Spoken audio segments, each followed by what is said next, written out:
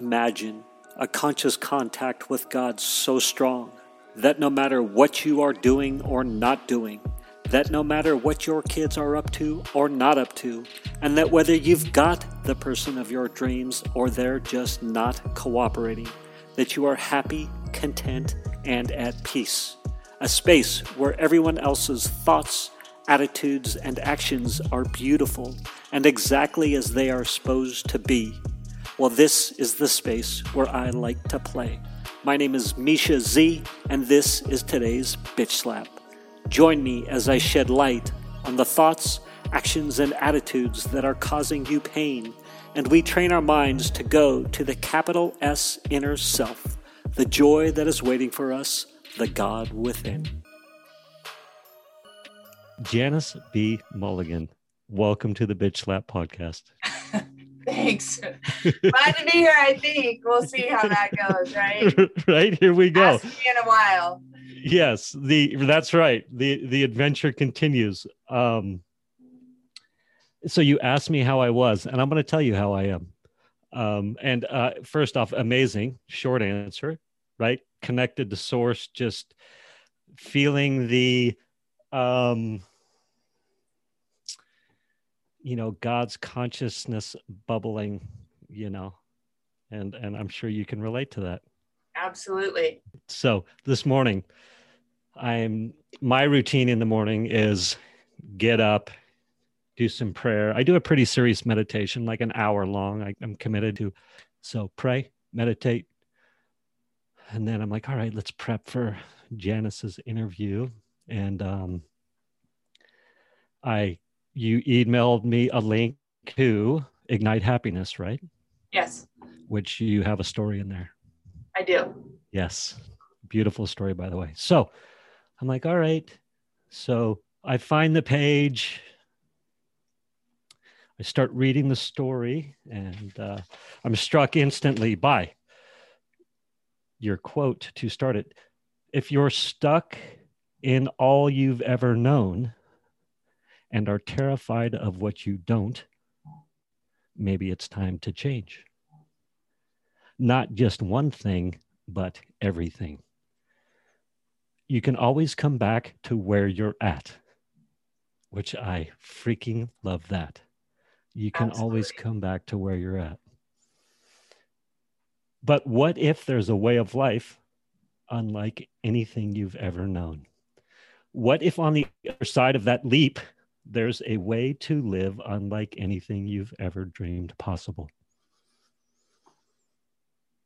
And I just, that leap, that life leap. And I think for you and me, it was very specific. The bitch slaps in our lives, those moments of where we're cracked on the side of the head. And for us, chemical dependency, let's call it. Right? Absolutely. Yeah. Spiritual sickness and not having any kind of a source except for one that comes in a bottle or in some other form, Yeah.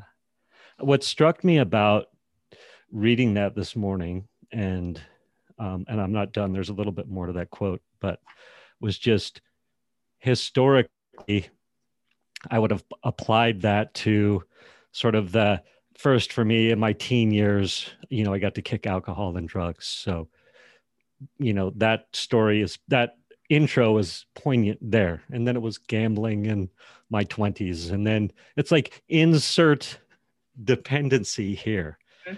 Right. And I think that's what struck me so much. I was like, oh my gosh, this is applicable to everybody.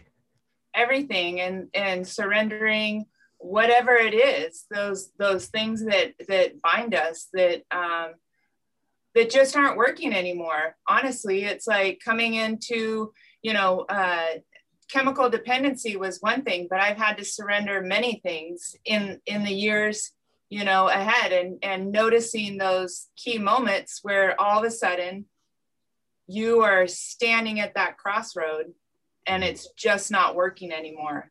And it's terrifying because we don't know what's on the other end. Yep. But looking at all of those bitch slaps or all of the outcomes of those moments in our past and knowing that, well, my higher power did this. So why would he not be standing right here, right now with me? Yeah. So give me a couple of examples. Well, for me, I've struggled. I've had struggles with food, Okay. and just, old tapes just playing in my head my entire life. You're too fat. You're not, you're not this. You shouldn't eat that. It's gonna do this, and it's these old tapes that play and play and play, and you have to eat. You have to eat, right? You gotta eat. Because if you don't eat, your brain isn't working, and then you're even crazier. Yeah. But I've dabbled in the field of not eating, of trying to control what goes in and what comes out, and that's a whole insanity in itself. And when I'm dabbling in that, my higher power is gone. Like he can't reach me. Yeah. Let me ask you a question. Do you feel like, as far as a go-to way to indulge in the self, right? Because I don't know that. Do you think that's pretty much like free for the moment for you? Oh, definitely. But it's taken a long time. It's, like you were talking about, I call them God shots, in those moments where it was just October of 2020, where for me, I'm 49 years old, and it took all the way up until 49 that I can tell you that today I'm neutral to food. And it's something, where I know that I didn't do it. I know that I continued to take the steps, and I would go 2 steps forward, 3 steps back. And, but having that moment where somehow, some way, something has been removed, as other things in my life have been completely removed. And I just need to stay connected, like you were saying, that morning routine. I have a morning routine. I spend quiet time with God. I call my source God, and we have coffee together every single morning. God bless. It's the most important thing I do. And if that's all I do all day is just wake up, have coffee with God, and just, that's it, then it's a great day. Yeah. It's beautiful. Let me, what were you going to say? You said something very poignant already, that was removed for you. I think for me, so much of my life, as I've had a propensity or a habit of, as I've shed these habits, to take credit almost. And I don't know if you ever experienced that, but in my advanced age now, it's very clear to me that it's not as the result of me. It truly is being lifted from me, almost in spite of my best efforts sometimes. It's I had this thought the other day, and I was talking to my husband, because I don't think that for someone like me who can stray easily, that for me, I've accepted that God's never, my higher power, source, whatever you want to call it, he's not just gonna give it all to me at once. Yeah. Because if it was all given to me at once, I wouldn't need him, right? Yeah. And I wouldn't be dedicated. Like, I may stray, so it's all of that, where I've had this epiphany that it's like, my bank account isn't going to be so massive that I don't have to work, and continue to rely and trust on him. All of that. My kids aren't going to be so amazing that, like, we're just going to say we don't have to raise them anymore. We're freed of our responsibility. Right. There's challenges that are going to come, and the power lies in my trust in him. Yeah. And relying on that source. I never, it's been there my entire life, but I had walked away from it a long time ago. Janice, I just want to tell you that I love you, and I think you are amazing. And I've known you on the periphery, right? We've perhaps said hi over the 13 years. When I saw the Facebook post that you had a book coming out, I was like, I have to get Janice on the podcast, just because the transformation that you've embraced, just the passion that you bring, you're so dedicated to community, which just is magical to me. And thank you. Yeah. And to see you have this energy, right? Would we say that? Definitely. There's something going on, and and it's not me, right? It's yes. just that it's and I don't know. I was talking to a friend today, and sometimes people tell me often, you just need to get help. You need to stop doing so much. And honestly, I mean, you seem like a doer, a mover, and a shaker. It's, my comment to them is, to whom much is given, much is required. And I just really feel in my heart of hearts, whatever it looks like, that this is my job. This is my purpose. And being on this podcast is, I don't know where it's going. I'm not a podcast person. Yes. You're like, I'm willing. Let's jump in the fray. And show up and see what my higher power's reasoning is, like, because this really isn't, I can get in the way, but it's not about me. Yeah. Thank you for that. I think it's beautiful to see you stepping into you were a Marine, so how would that be? You're stepping into what do you call it? The valley? There's a term, stepping into, what is it? The combat zone? Yeah, something. Yes. You're like, I'm in the line of fire. You're in the line of fire. There we go. Here, So God bless you. I just think it's so beautiful that the way that Source, God, call it what you will, is giving you a channel for your expression, and you are charging. So God bless you. This morning I prayed, meditated, and then I read in Ignite Happiness, your story. It's about 4 or 5 pages. And I just want to tell you that I was sobbing. I mean, it was profound for me. And, there was the suicides that were around you, and the way that you so eloquently said, hey, I had this moment of awareness that I am these teenagers that are killing themselves. I'm just perhaps taking a little longer route, Yes. But I guess really my question around that is, because I was thinking, I was like, was I just so connected to Source in the moment that, like, it was so impactful for me? Or clearly, or do you find that people resonate with the way you tell these stories? Well, I mean, I think that today I see that people resonate with that. Never would I imagined or have thought that it would connect me, but it absolutely connects me with others. I don't have to sit and live in the pity and the sadness of, like, a completely awful situation. I know that there's a purpose, and I also know that I'm no different, and so it connects me with, with a community of people. I can identify, I understand, I know what it is to endure, loss.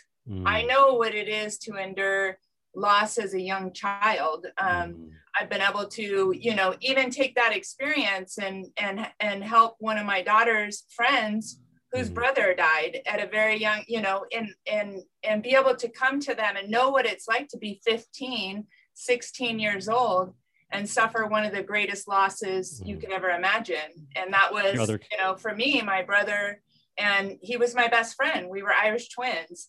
And you were 15 when your brother committed suicide. And he was 15. Oh, he was 6. You were, yeah. Okay. And so go on. I didn't mean to cut you off. No, it's okay. It's, I lived a lot of my life from that experience saying, forget you, to any source or God. I was angry and all of that. and what I've learned is that you can say forget you to source, and you can be angry, and you can still be taken care of and kept safe. And that's what my higher power did for me. And to have those pivotal moments be such huge turning points for me was exactly what I needed to ultimately to seek my higher power, to completely surrender in whatever was going on in my life, and just to get on my knees and say, I can't do this. Yeah. And so how long were you a Marine for? I was in the Marine Corps for 5 years. 5 years. And what were those ages? I joined the Marine Corps when I was 19. Okay. And, that was, it just seemed like a good idea at the time. And were you kicking ass? Actually I did really great when I got, in boot camp. I did fairly well. You get me into an environment where it's controlled, and, you're eating well and exercising, and there were moments where I was like, what have I done? Like, who joins the Marine Corps, And we were in the middle of war. My mom was like, you can't join the Marine Corps. And I'm like, well, I did. And I'm going. How tall are you, by the way? If I remember, you're 6 fairly foot, yeah. 6 foot. 6 yeah. foot. So yeah, you're a striking woman. And I say that in a, you're beautiful, 6 foot. Like, I didn't look like your average Marine. That's for sure. There we go. Thank you. So I could say that, I did really well. I graduated with honors out of boot camp. I graduated as the guide. I was promoted on my way out. So, the Marine Corps taught me some life skills that I still use today, in my life. It probably helped save my life. Why'd you leave the Marine Corps? I hurt my back. And so I hurt my back while I was in, and it just wasn't something that I could, at the time, there were other priorities, I'm sure, of things that were catching my eye. And so to try to rehab it or do the right thing, it just didn't seem possible. And so I ended up getting out with a medical disability and coming back, to Carlsbad, and where I'm from here, and, just keeping busy. Yeah. So you have one child at this point? So in the Marine Corps, I had my son, and I was a single mom. I had him when I was 20 years old, and he's 28 and a half now. And he's a pretty good kid.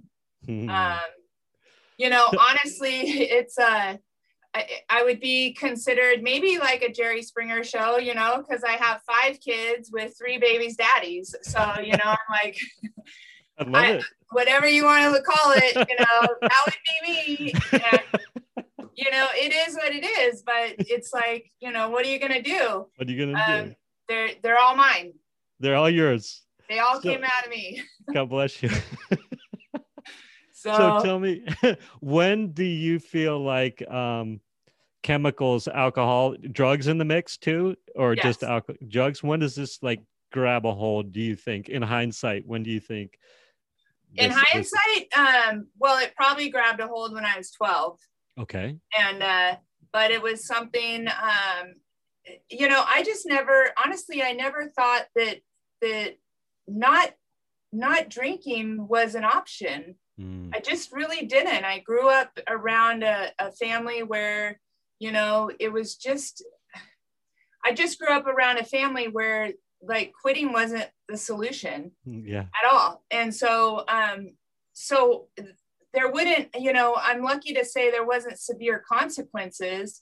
And I just lived my life as if it was like having that arrogance of like, this is normal. This is the way I'm living my life, selfish, self-centered. I'm not much, but I'm all I think about. And it was like, get out of my way, and heaven help anyone that got in my way for a long time. And that was me driving, right? Me just ramming my way through the world. And I did that for a long time. I did that through a marriage. I did that, through raising kids. I don't have to do that anymore today, you know?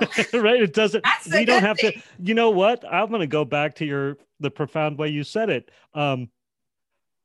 You can always come back to where you're at, right? It's like, hey, that's waiting for us. Like try something new. And if you don't like it, go back to the mayhem. So what for you is Christmas like? Do we have 3 baby daddies and a husband and grandkids? What's going on? Is everybody?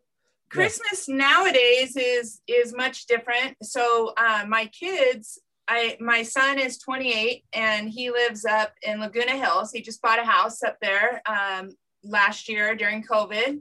He's got a great job, and so I'm really proud of him. That's some huge mom moments there. Yes. And he's got a girlfriend and a dog. So and then, you know, it's perfect. Yes. I had a lot more than a girlfriend and a dog at 28. So, you know,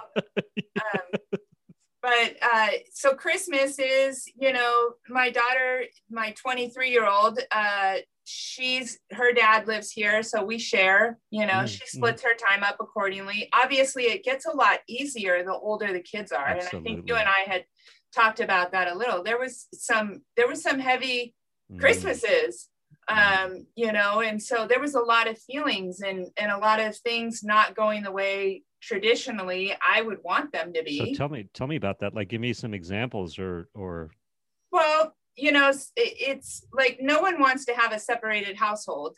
Yep. Right. I mean, it's tough. I came from a separated household. So coming from a family where my parents got divorced and it was like, you know, maybe the parents don't really care for each other too much, or, you know, it's just, you got 2 different families and 2 different lifestyles and 2 different values and 2 different everything. And it's hard. It's difficult, but it's even more difficult on the kid. I think so. And I think the hard part too, sorry to interject, is when we think that our vision is better than the counterparty's vision, right? That's where the frustration can really manifest. Yeah. Oh, definitely. Because there was a time when I had, you know, 4 kids, and my daughter so I've got my son, and then my daughter was 15, and then I had a 10-year-old daughter and a 5-year-old.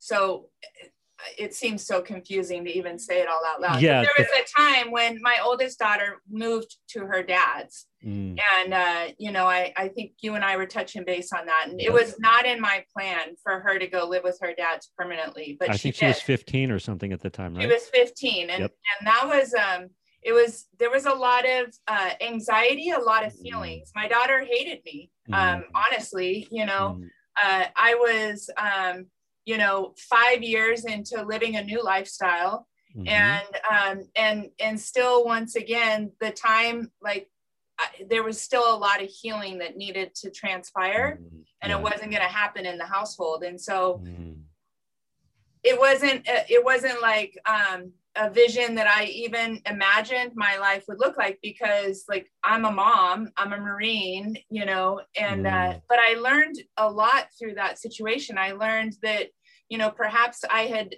created a situation that was unapproachable, you know, because I'm very tall. I'm very, you know, people sometimes are afraid of me, and my kids were afraid of me, you know, and afraid to have that. I wasn't very soft. I understand. I've gotten a lot better, but I still have a lot more to go, you know? So my vulnerability in that place where my kid could come and say, hey, you know, I really want to go live with my dad. And for me to go, well, okay, that sounds like a great idea. Was not going to happen, you know, at that time. Yes. You know? Yes. So, but she did go, and the Christmases got better. They absolutely got better. And this Christmas was, all my kids were here except for the older daughter. She stayed up at Washington because it was COVID, and she didn't want to get on an airplane. And but for the most part, you know, everyone spends the night at my house, and, you know, we wake up in the morning and we do Christmas, and I don't know, it's gotten a lot more simpler. I think for a long time, there was just a high expectation of holidays, of family gatherings. And I don't know if it's the age or if it's my kids getting older, but there's less anxiety that comes through the holidays. It's beautiful. It's nice that way, isn't it? Yeah, definitely. I had a great Christmas as well. I just more, how much tension or love am I bringing to the table is how I like to think about it. And I was so much more, every year, can I let go more? Can I let things flow the way God wants it to? And I got this really funny comment. I guess it turns out I'm usually in charge of bacon and eggs on Christmas morning. And I guess it turns out I didn't even realize it, but I could be a real son of a bitch when it came to the bacon. Like, don't grab the bacon. There's a certain time to have the bacon. And, and this You're year, the bacon police. I can see it, right? Like you're cooking, you're hungry, and you're like, don't touch that. Like, I want to eat it and I'm not. Yes, exactly. And so this year, I guess I was like, people were coming up and like, sneaking bacon. And I was like, take bacon. It's great. God's everywhere, and I just got commentary on that. It was so funny. Wow, that was awesome. You let us have bacon. Just these funny little moments, Yeah, it's well, I think where we let our expectation down and in the control, right? It's like, who says you have to have, when you say that, it's like, I grew up thinking everything had to be ready before you ate, the eggs, the hash browns, the bacon, the pancakes, the orange juice, don't touch any of it. And half the time it'd be cold before you were done with the one anyways. And it's like, what if we just all relax and enjoy? Yes. Right? What a concept. What a concept. So how does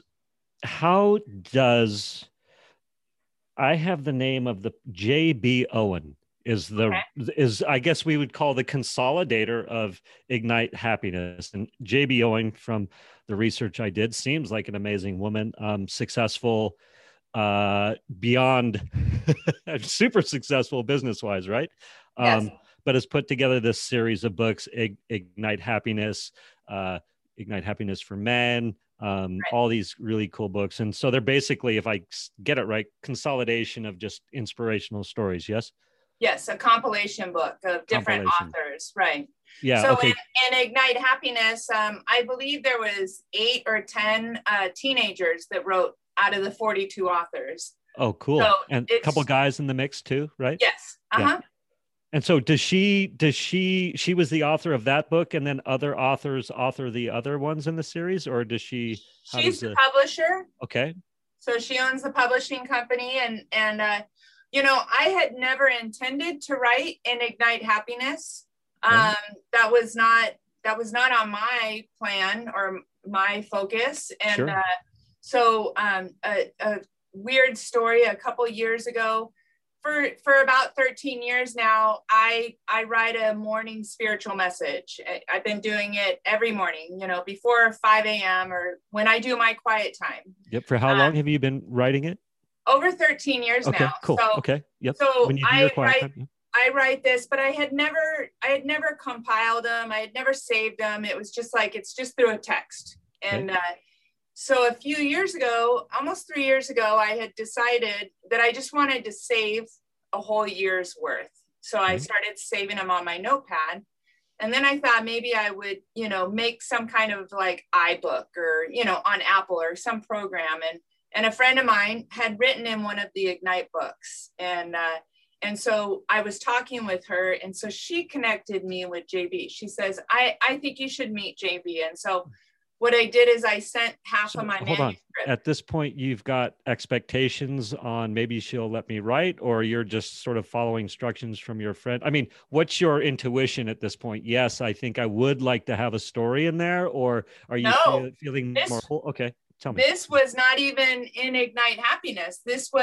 I was showing her my Power in the Pause. Okay. Even though I didn't know that was the book title yet. Okay. Oh, okay. Okay. So I was giving her my writings and to compile something like a daily inspirations book. Oh, cool. so we set up a meeting, and that's when, so the meeting, I think I connected with her probably February last year. Mm-hmm. And at that time, in talking to her, she said, why don't you write for Ignite Happiness? I'm looking for a few more authors. And that's how Ignite Happiness started, in the middle of COVID. Yes. Wow. And so that 4 or 5 pages that you wrote, that was, how hard was that to get out? Anybody who happens to watch this, when it, here's your story. How hard was that to get out of you and onto paper? You know, I think that timing is everything, and it was surreal, actually. I mean, there was a lot going on in my life at the time. Obviously, we're in the middle of a pandemic, and I had some personal things going on, and so it was a great outlet for me, you know, kind of to focus and to see how far I had come. It was a big help. I went, I have a house out in 29 Palms. And so my husband and I took a few trips out there, and I sat on the porch and I wrote my story looking at the desert. And it was actually a really beautiful thing. That's amazing. So, for anybody, so you had a bottom 13 years ago, a bitch slap, a God shot, moment of clarity, call it what you will. It's expressed in that story that you wrote for Ignite Happiness. Tell me about that. Tell me about the bottom that you have sprung from. And let's say in a minute, give me the minute version of the desperation. Well, in the minute of the desperation, let's see, I was 36 years old, and I had 4 kids, and I was planning a wedding in July. So I was 7 months away from a wedding to this man who was amazing. And I was literally exhausted. I was dying. I was being eaten alive from the inside out. And I just, so I want to say, too, metaphorically and literally, yes, because alcohol, when you're abusing alcohol and drugs, oh, definitely, and it's physically racking your body. Yeah. So I was in the wedding dress store and trying on wedding gowns, and everybody was so excited, this is the wedding, this is great. And I was not, I walked out of that store, and I had that moment, that bitch slap, that God shot. I thought, you better start planning your funeral, because you're going to be dead in July. You're not going to be getting married. And I walked out, and I got in my car, and I made a decision to try something different. And I knew, like we said, I could always come back to that place of hell where I was at. I knew how to get there, right? Don't we all know? Like, we all know. We know the Jaywalker story. Come on. We know the Jaywalker story. But I just, and there was like this freedom inside of me. And I sit here today, a completely changed person from where I was at in that wedding dress store. But a lot of work has been put into it. A lot of work's been put into it. So one of my favorite, I'm going to encourage anybody to go grab this book, Ignite Happiness by J.B. Owen. Your story starts on page 109 with a beautiful. I have some if anyone wants them too. So okay, perfect. We're gonna give everybody the opportunity to reach out and get them. And this might go. We have no time limit here, and as long as we're having fun and we're grooving, we can go. So okay. But I liked the Ignite action steps that are at the end of the story. And so when I say I was sobbing too, I just like, my heart opened, I love, it can be incredibly unnerving for me, and this morning was one of those. It was like tears came, and then it was like, oh, and then more tears. And then I just felt my heart opening, right? So like the Grinch. Yeah. and so it's beautiful. It can be horrifying. So it wasn't like sobbing, like I was devastated. It was just this, call it God, I don't know, call it whatever you want, right? And so I was pretty teary, and then I came to the action steps, and really it turns out that I had some more releasing to do. So there's talks about journaling. It talks about, that's Ignite action step 1, journaling, and I'm going to skip that for the moment. There's practice 365 days of gratitude for your kids, husband, wife. Some more journaling in regards to that one. The last one was the most profound for me. Addictions strain relationships. For any strained relationship issues, my kids and I had an assignment. My kids listed everything they hated about me, everything they were upset over, things I did when I was drinking. I wrote my own list, everything I loved about them. We sat in a room together as they read their list to me. My only job was to listen. I did not defend myself. Then I read them my list. And tell me about that moment. It's a powerful moment. When the first time I did this, my son was probably 16, 17, and I think I was a kid raising a kid, but there was a lot of disarray. And so we sought some outside help and, a third party to sit and try to just, how are we going to get along and how are we going to make this work? And how are we going to find some love here? Right. And he, that poor kid had been raised by me in the grips of my insanity for the first 15 years of his life. You never knew which way the shoe was going to come down. And so the assignment that our counselor had us do was exactly that. There was so much anger inside of him and so much confusion. And, so he had Michael write this list and I had to write my list, and my list is still in my phone. And so I couldn't defend. I couldn't, give a reason. I just needed to listen to it. And I think back to being a child growing up in an alcoholic home. How powerful is it to get to speak and say what it is we're hurting over? Because I grew up where you weren't allowed to say it. Right? Yep. So I've found that I am the mom. I'm the warden, whatever they want to call me, This is Janice Jail. Doesn't it look like jail? They have me on their tracker as Janice Jail, And I'm okay with that. But you know what? Go on. God bless you, Janice. I'm a lot, so he got to read that list to me, and it really shifted everything inside of me. It was everything I needed that I didn't know I needed. And our relationship changed. And then there came the time with my daughter when our relationship was strained. And that was one of the tools that I thought I offered it to her. And I didn't think she would take me up on it, but she did. And that was the beginning of the healing process for us. Go on. Go ahead.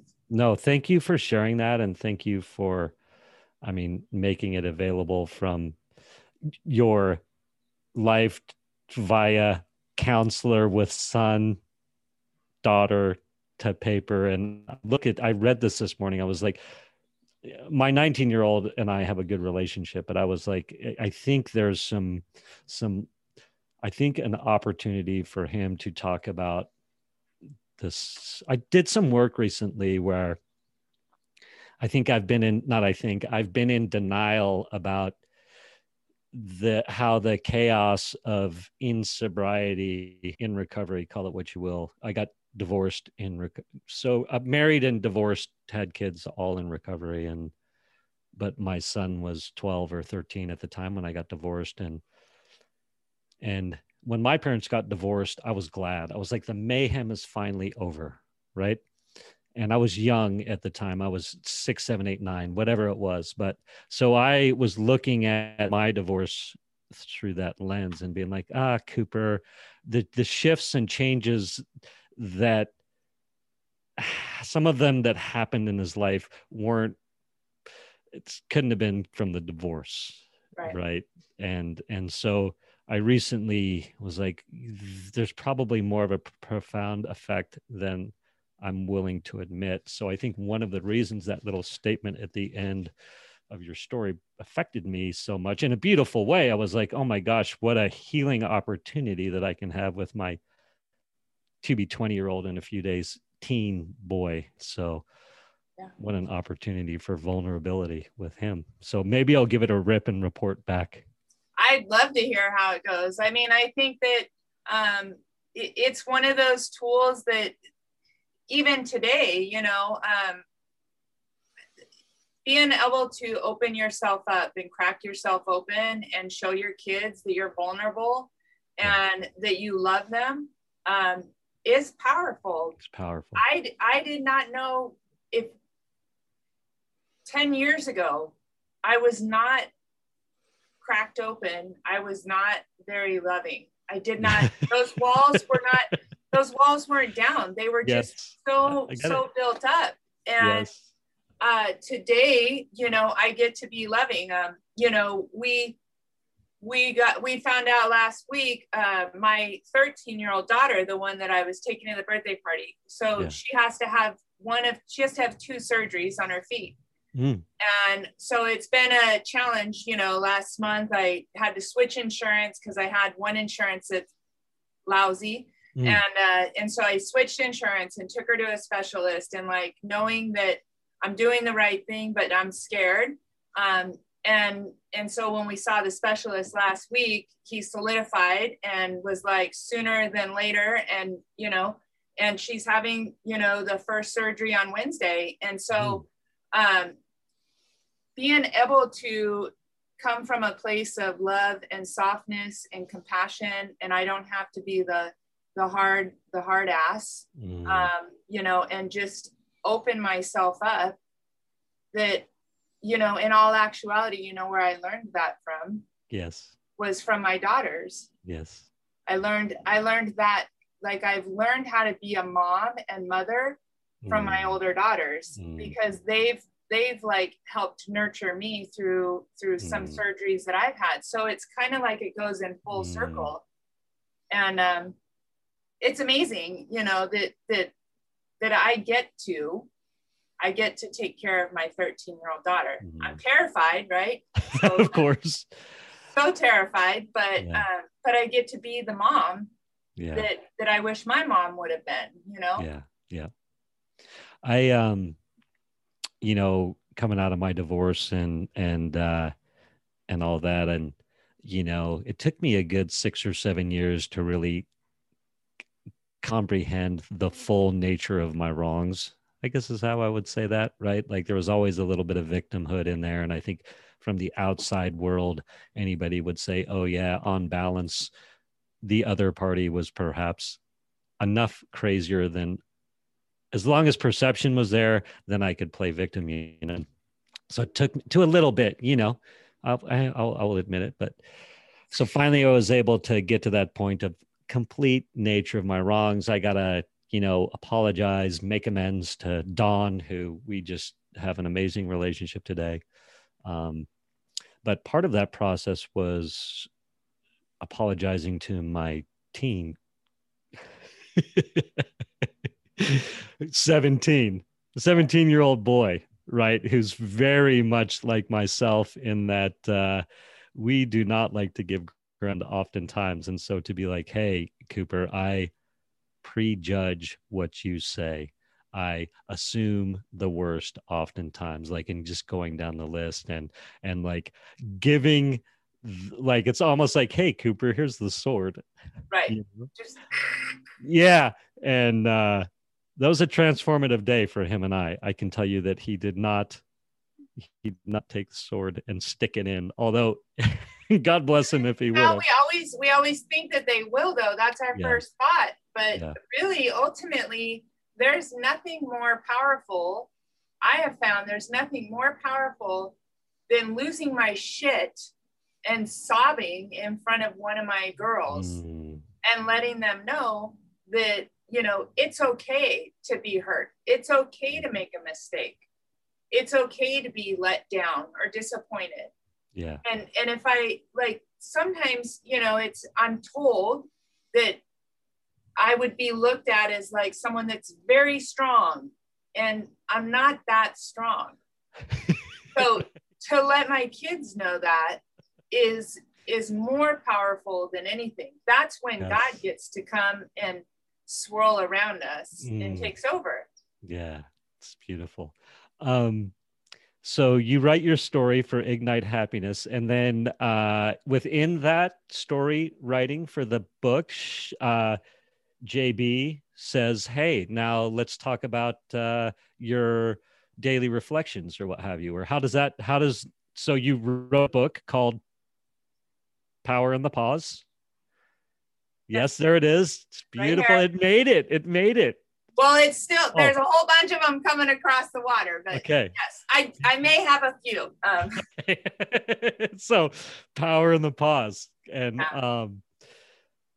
so you have an idea percolating. Hey, so you, for a few years, you first intuition is, oh, maybe I'll start saving these things that I'm writing. And then somewhere within then and now, you're like, oh, maybe I could put this together for something. And then you show it to JB, you write a story for Ignite Happiness, and fill in the blanks for me. So,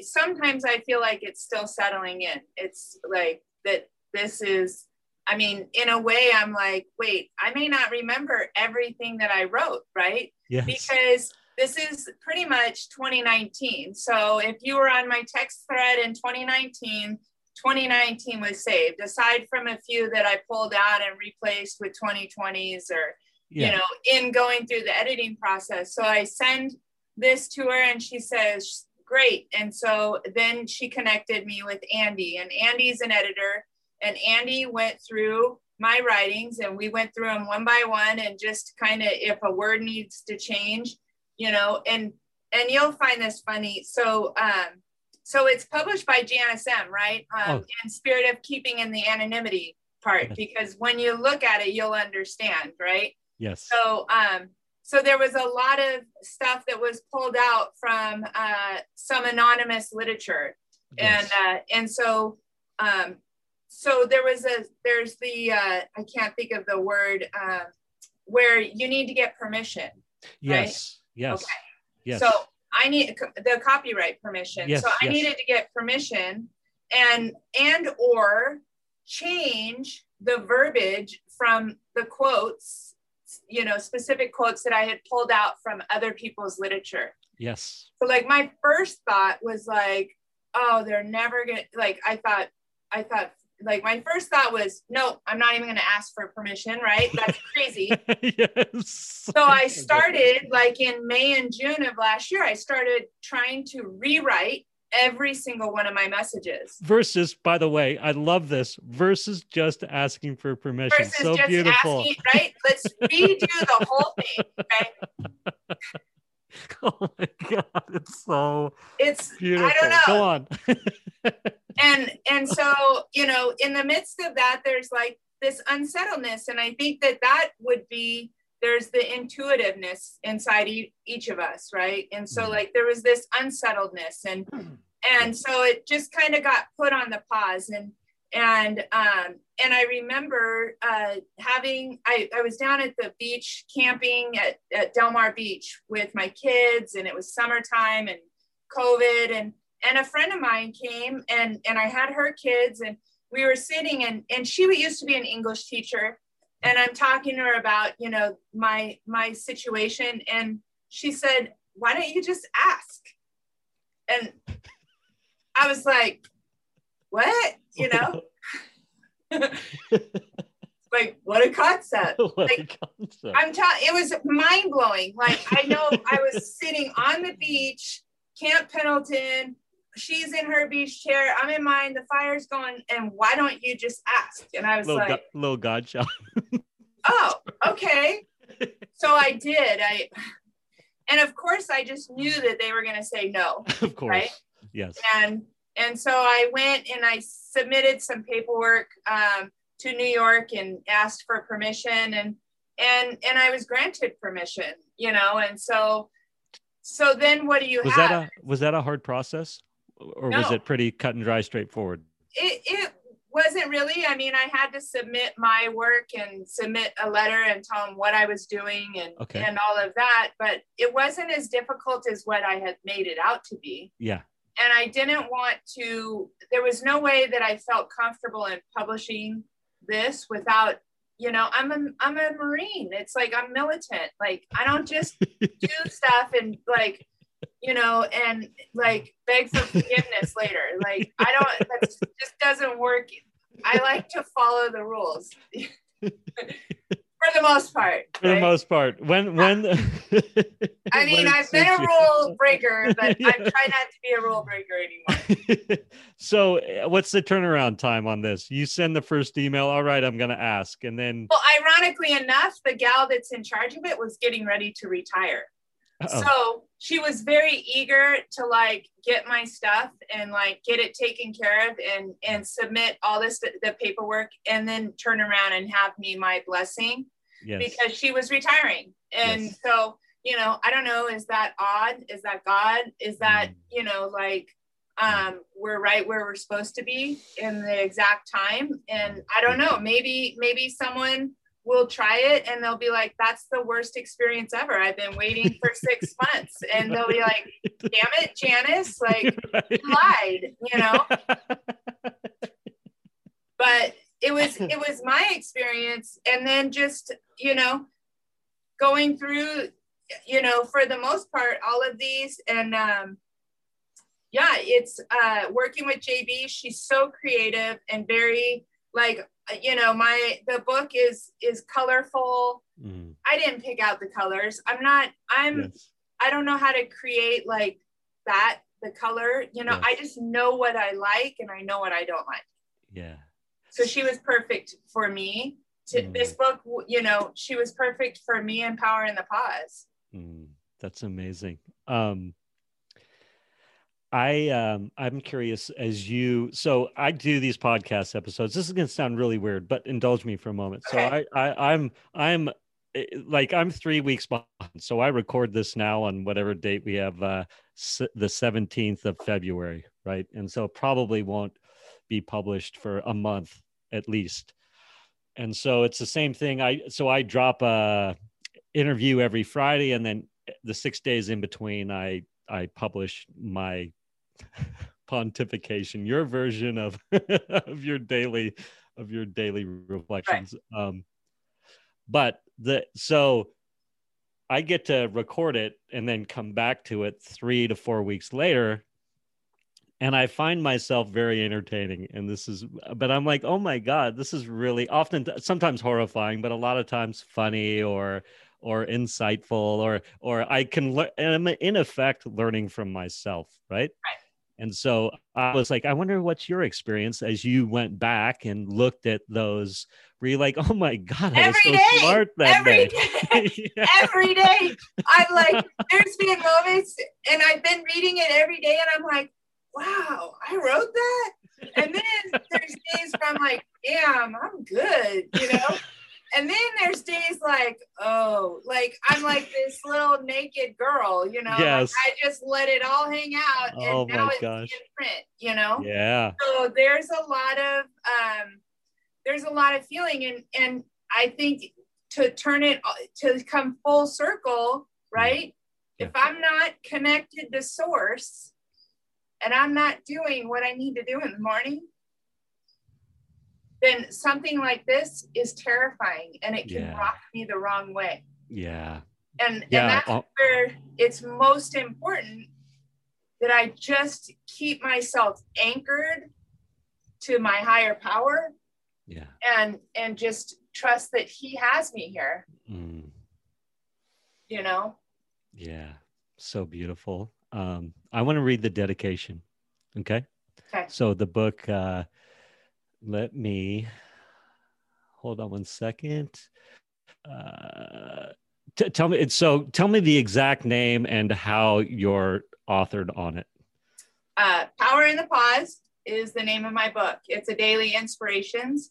It's a path towards change, and it's under Janice M. Perfect. And this is, my website is up. And if you were to go on my website, which is www.sobrietyrocks365.com, it'll tell you when you hit the purchase now, it'll tell you coming March 2021. Yes. So I'm still, I'm an amateur. Okay. Yeah. So I'm not this, fabulous, marvelous professional who has it all figured out. Like, we're going to figure it out together. Yeah. And, that's what I have to try to, not take myself too seriously. Whoever's supposed to have the book will have the book, and just kind of try to move towards that, it's interesting. It's very definitely interesting. All right, here's the dedication. I dedicate this book to the women and men who came before me, who selfishly loved me until I could love myself, and who gave me their most precious commodity, their time. So tell me about that paragraph. Well, I think that it doesn't much matter about like the gifts or the money or, anything. I've learned that the most precious thing that I can give to anyone is my time. And I still struggle with it, with my kids, to be like fully present. I have but the people that helped me when I was like a wild monkey. I didn't know how to do anything. And I had people come into my life that when my baby was sick and going to be up all night, they would come sit with me. And no one had ever done anything like that. Like they gave me their time. They were just present and always there. Yeah. I would say, what struck me is I've got to see a bunch of your journey, and I've been through the journey myself. And I know that the time that was committed to me, that given to me selflessly when I first rolled into recovery, was like I was a project that needed some time. So I was looking at that paragraph from that angle. I'm thinking, oh my gosh, like you people selflessly gave you some time.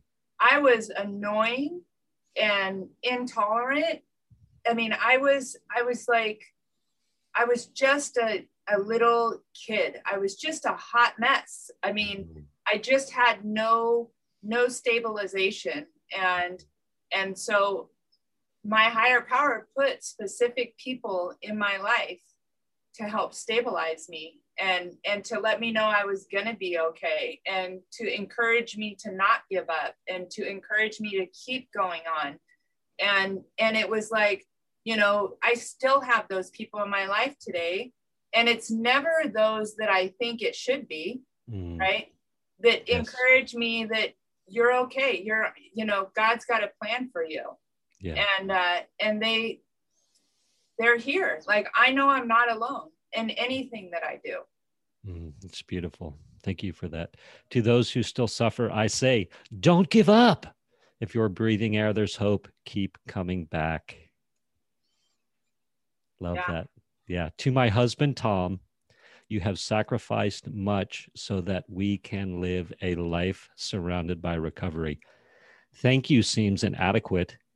So instead, I will say, I love you. Tell me about sort of the last 13 years and how, tell me, like obviously there's something in that paragraph right there. Well, so it takes a lot for somebody to tolerate the person that's supposed to be the most important person in their life and them giving themselves to others. Being married takes a lot. Like we could probably talk for hours on that, you know? Yes.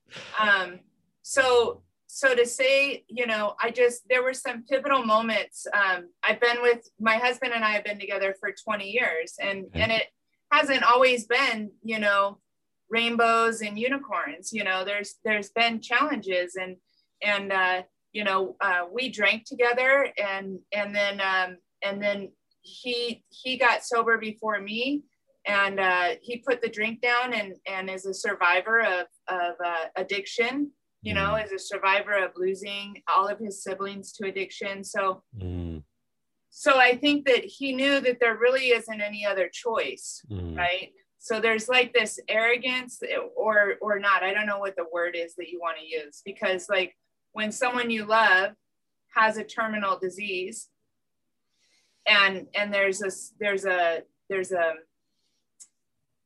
way to arrest that disease, right? But it requires that you get less time with them. Then you have to be a certain kind of person or have a certain kind of faith that it's going to come back tenfold. Does that make sense? So, it does. So it's been a challenge, and so being able to have a community come into our home at all times of the day, all times of the night, anytime, like women and children and, you know, parties and all of that. Like my husband has never said no. He's never put his foot down and said, you know, no. And I commend him for that. I don't want to know where I would be had that happened. Thank you. God bless Tom. Yeah. We love Tom. God bless Tom. We love Tom. And to my 5 kids, Michael, Brooke, Morgan, Madison, and Thomas, it is my living amends to you to continue growing into the mother God intended for me to be to you, to always show up when you need me, and to do whatever it takes to stay sober one day at a time. It's beautiful. I love you all so much, Mom. Anything you want to say to your kids? The kids are amazing. My kids get to have a sober mom today. And my kids get to have a mom that reaches out to them. And I think that's important. You know, if somebody's listening to this and they're waiting for their kid to call them and tell them that they love them, you got it wrong. It doesn't work like that. Like, it's my job as their mom to let them know I'm proud of them, and to let them know that I love them, and to let them know that I'm thinking of them, and to let them know that they're the most important person in the world. And I think sometimes selfishly, like, I want them to take care of me, but that's not their job. Right. Not their job. Not yet. Not yet. Not yet. Not yet. So it's just like, I'm on a text thread with my bigger kids and they're amazing, like literally amazing. And I don't know if they'll struggle with the similarities that I've had, you know, and genetics or not. But what I know is that they love me and I love them, and they feel safe to come to me and tell me stuff that I don't want to know. Like, definitely. And they know that they know to show up, and they know to show up for each other. And it's just, it blows my mind. Like, I feel like I'm having an outer body experience when I'm around my kids, because growing up, I lived in a house where we were envious of each other and we weren't nice to each other. Like, you know, we picked or put each other down. And that's not what the community of people I found that's not what I've been able to teach my kids over the last 13 years. They show up, and, you know, my daughter, who's having surgery on Wednesday, my 23-year-old is in Washington, and she's flying in on Tuesday because she wants to be here for her sister, but she wants to be here for me too. And her sister doesn't know she's coming. And then my other daughter is flying in on Friday. So it's like, I have these daughters that they show up. And when I was that age, I wasn't showing up, right? I was incapable of showing up. So it's just, if you have kids and you're waiting for them to come show up for you, you got it turned around the wrong way. It's beautiful. Thank you for that. Janice, great little quote here. I'm not sure which bit of your writing I plucked it from. The more I let go, the bigger my life got, which is in action as we talk. Yeah, definitely. Absolutely. So tell me, I'm looking at this beautiful space that you're sitting in. What is that? What do we have going on here? Oh my God, this is the soul shed. This is amazing. This is a surrender, right? When you, like you said, we were talking about in the beginning of the show, when you get to that place where you're just in so much pain. And, you know, I've always had like a special spot where I do have coffee with my higher power. And, you know, it used to be in the garage. I'd smoke a lot of cigarettes, and, you know, and it's just kind of, you know, morphed into. And last January, there was some changes that happened with me, and my prayer spot, which was upstairs, was no longer available to me. I had a hip replacement, and I was downstairs, and you couldn't walk up the stairs anymore. Is that what you're telling me? I could not get up the stairs anymore. And so I had a friend of mine, you know, I thought, I have to figure out something. I have to figure out someplace. I need to figure it out. And this was a shed. What I'm in. This was all the kinds of crap that you have when you're a family of 7. It was full of just crap stuff, just in here, messy, you know, lawnmowers, and my friend Carmina was over for Super Bowl, and we're like walking through the house trying to figure out a spot for my prayer spot, and she was like, "What's that?" And I said, "Oh, that's the shed." And she goes, "Take me out there." And so we came out, and she goes, "This is it." And I thought, I wish I could show you a picture. It was like, yeah, not it. It's beautiful. I mean, I'm looking at it. I'm like, oh my gosh. And just the energy and the peacefulness, and, you know, you're radiant within. Yeah. So it became a labor of love and a higher power. And I just started unloading the shed an hour at a time. And then putting it together piece by piece. And this is what, you know, ironically enough, this is what happened. And then COVID hit, and I had my own special spot to come and be when my kids were all in the house. Yes. It's amazing. I think I saw on your website somewhere, as I was prowling through it earlier, it looks like you might be sort of embodying some coaching or something like that as well. Or awesome. So real quick, just tell me about that. So that's all I have. So I have this branding, right? And, you know, this is where I told you, like, I'm the amateur. So believe you me, it's so, I don't know where this is going, except for I know that I have a gift. Yes. And I know that I'm connected. Yes. And I know that for some reason, people like to be accountable to me.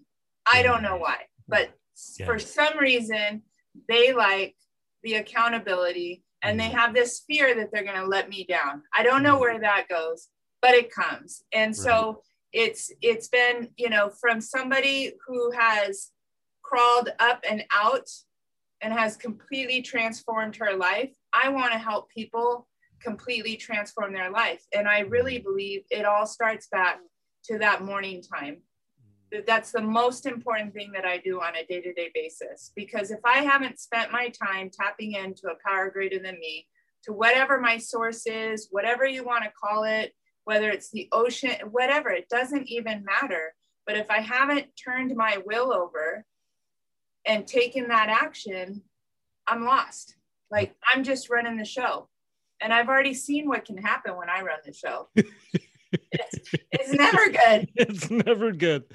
Hey, go ahead. Sorry, no, go. So the whole coaching thing, you know, it gets kind of confusing. And I'll just say it because it may sound silly or not, but it's like when you get into this environment, so becoming a published author and working with a coach, and, you know, you get in the stream, like, I took this course, Become a Speaker in 60 Days. Like, I love speaking. I love when I get to go and I get to share my experience, strength, and hope, like wherever, because I have a passion. And it's like, you know, this isn't like, my life isn't about, you know, crawling in a hole. I still have difficult days. You know, life still gets lifey, but I still wake up and I still seek my source. And so when you get into that, there was like, you need to make these courses and you need to do this. And what I'm here to say is that maybe you don't always have to have a course, because I'm like the Cliff Note kind of gal. I'm not the person who, if you say, read this manual and fill it out, the garage door shuts. I mean, and maybe I'm 1% of the whole population, but the garage door shuts. And it's like, I don't want to sell someone a book. Like a pamphlet. I don't want to, it's not a course. It's like, you know, taking action. And how do you take that action? We just do it one action at a time. I love it. So good. Thank you so much. I'm so glad that you wrote your book, The Power in the Pause, and that I stumbled across your Facebook post and then was inspired to send a DM, I think as the kids call it, to see if you would be interested in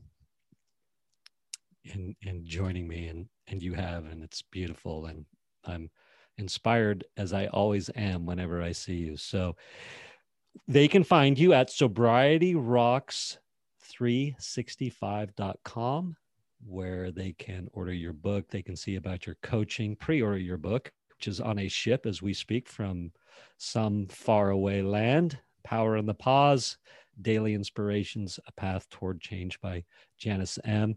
And I love you. And let's just officially hit stop here, and then we can chat for a second after I hit stop. Okay. Thank you for spending time with me today. As someone who is committed to growth and service to this world, I so appreciate your willingness to come with me, go within, and serve our world through change. If you found value in this podcast and you know someone who can use this message, share this episode with them. Share it so our mission can be achieved one episode at a time. And of course, subscribe so you can hear more. And lastly, for more resources on what has helped me on my journey and can help you on yours, go to belove.media/resources. That's BELOVE.media/resources. Thank you again for listening.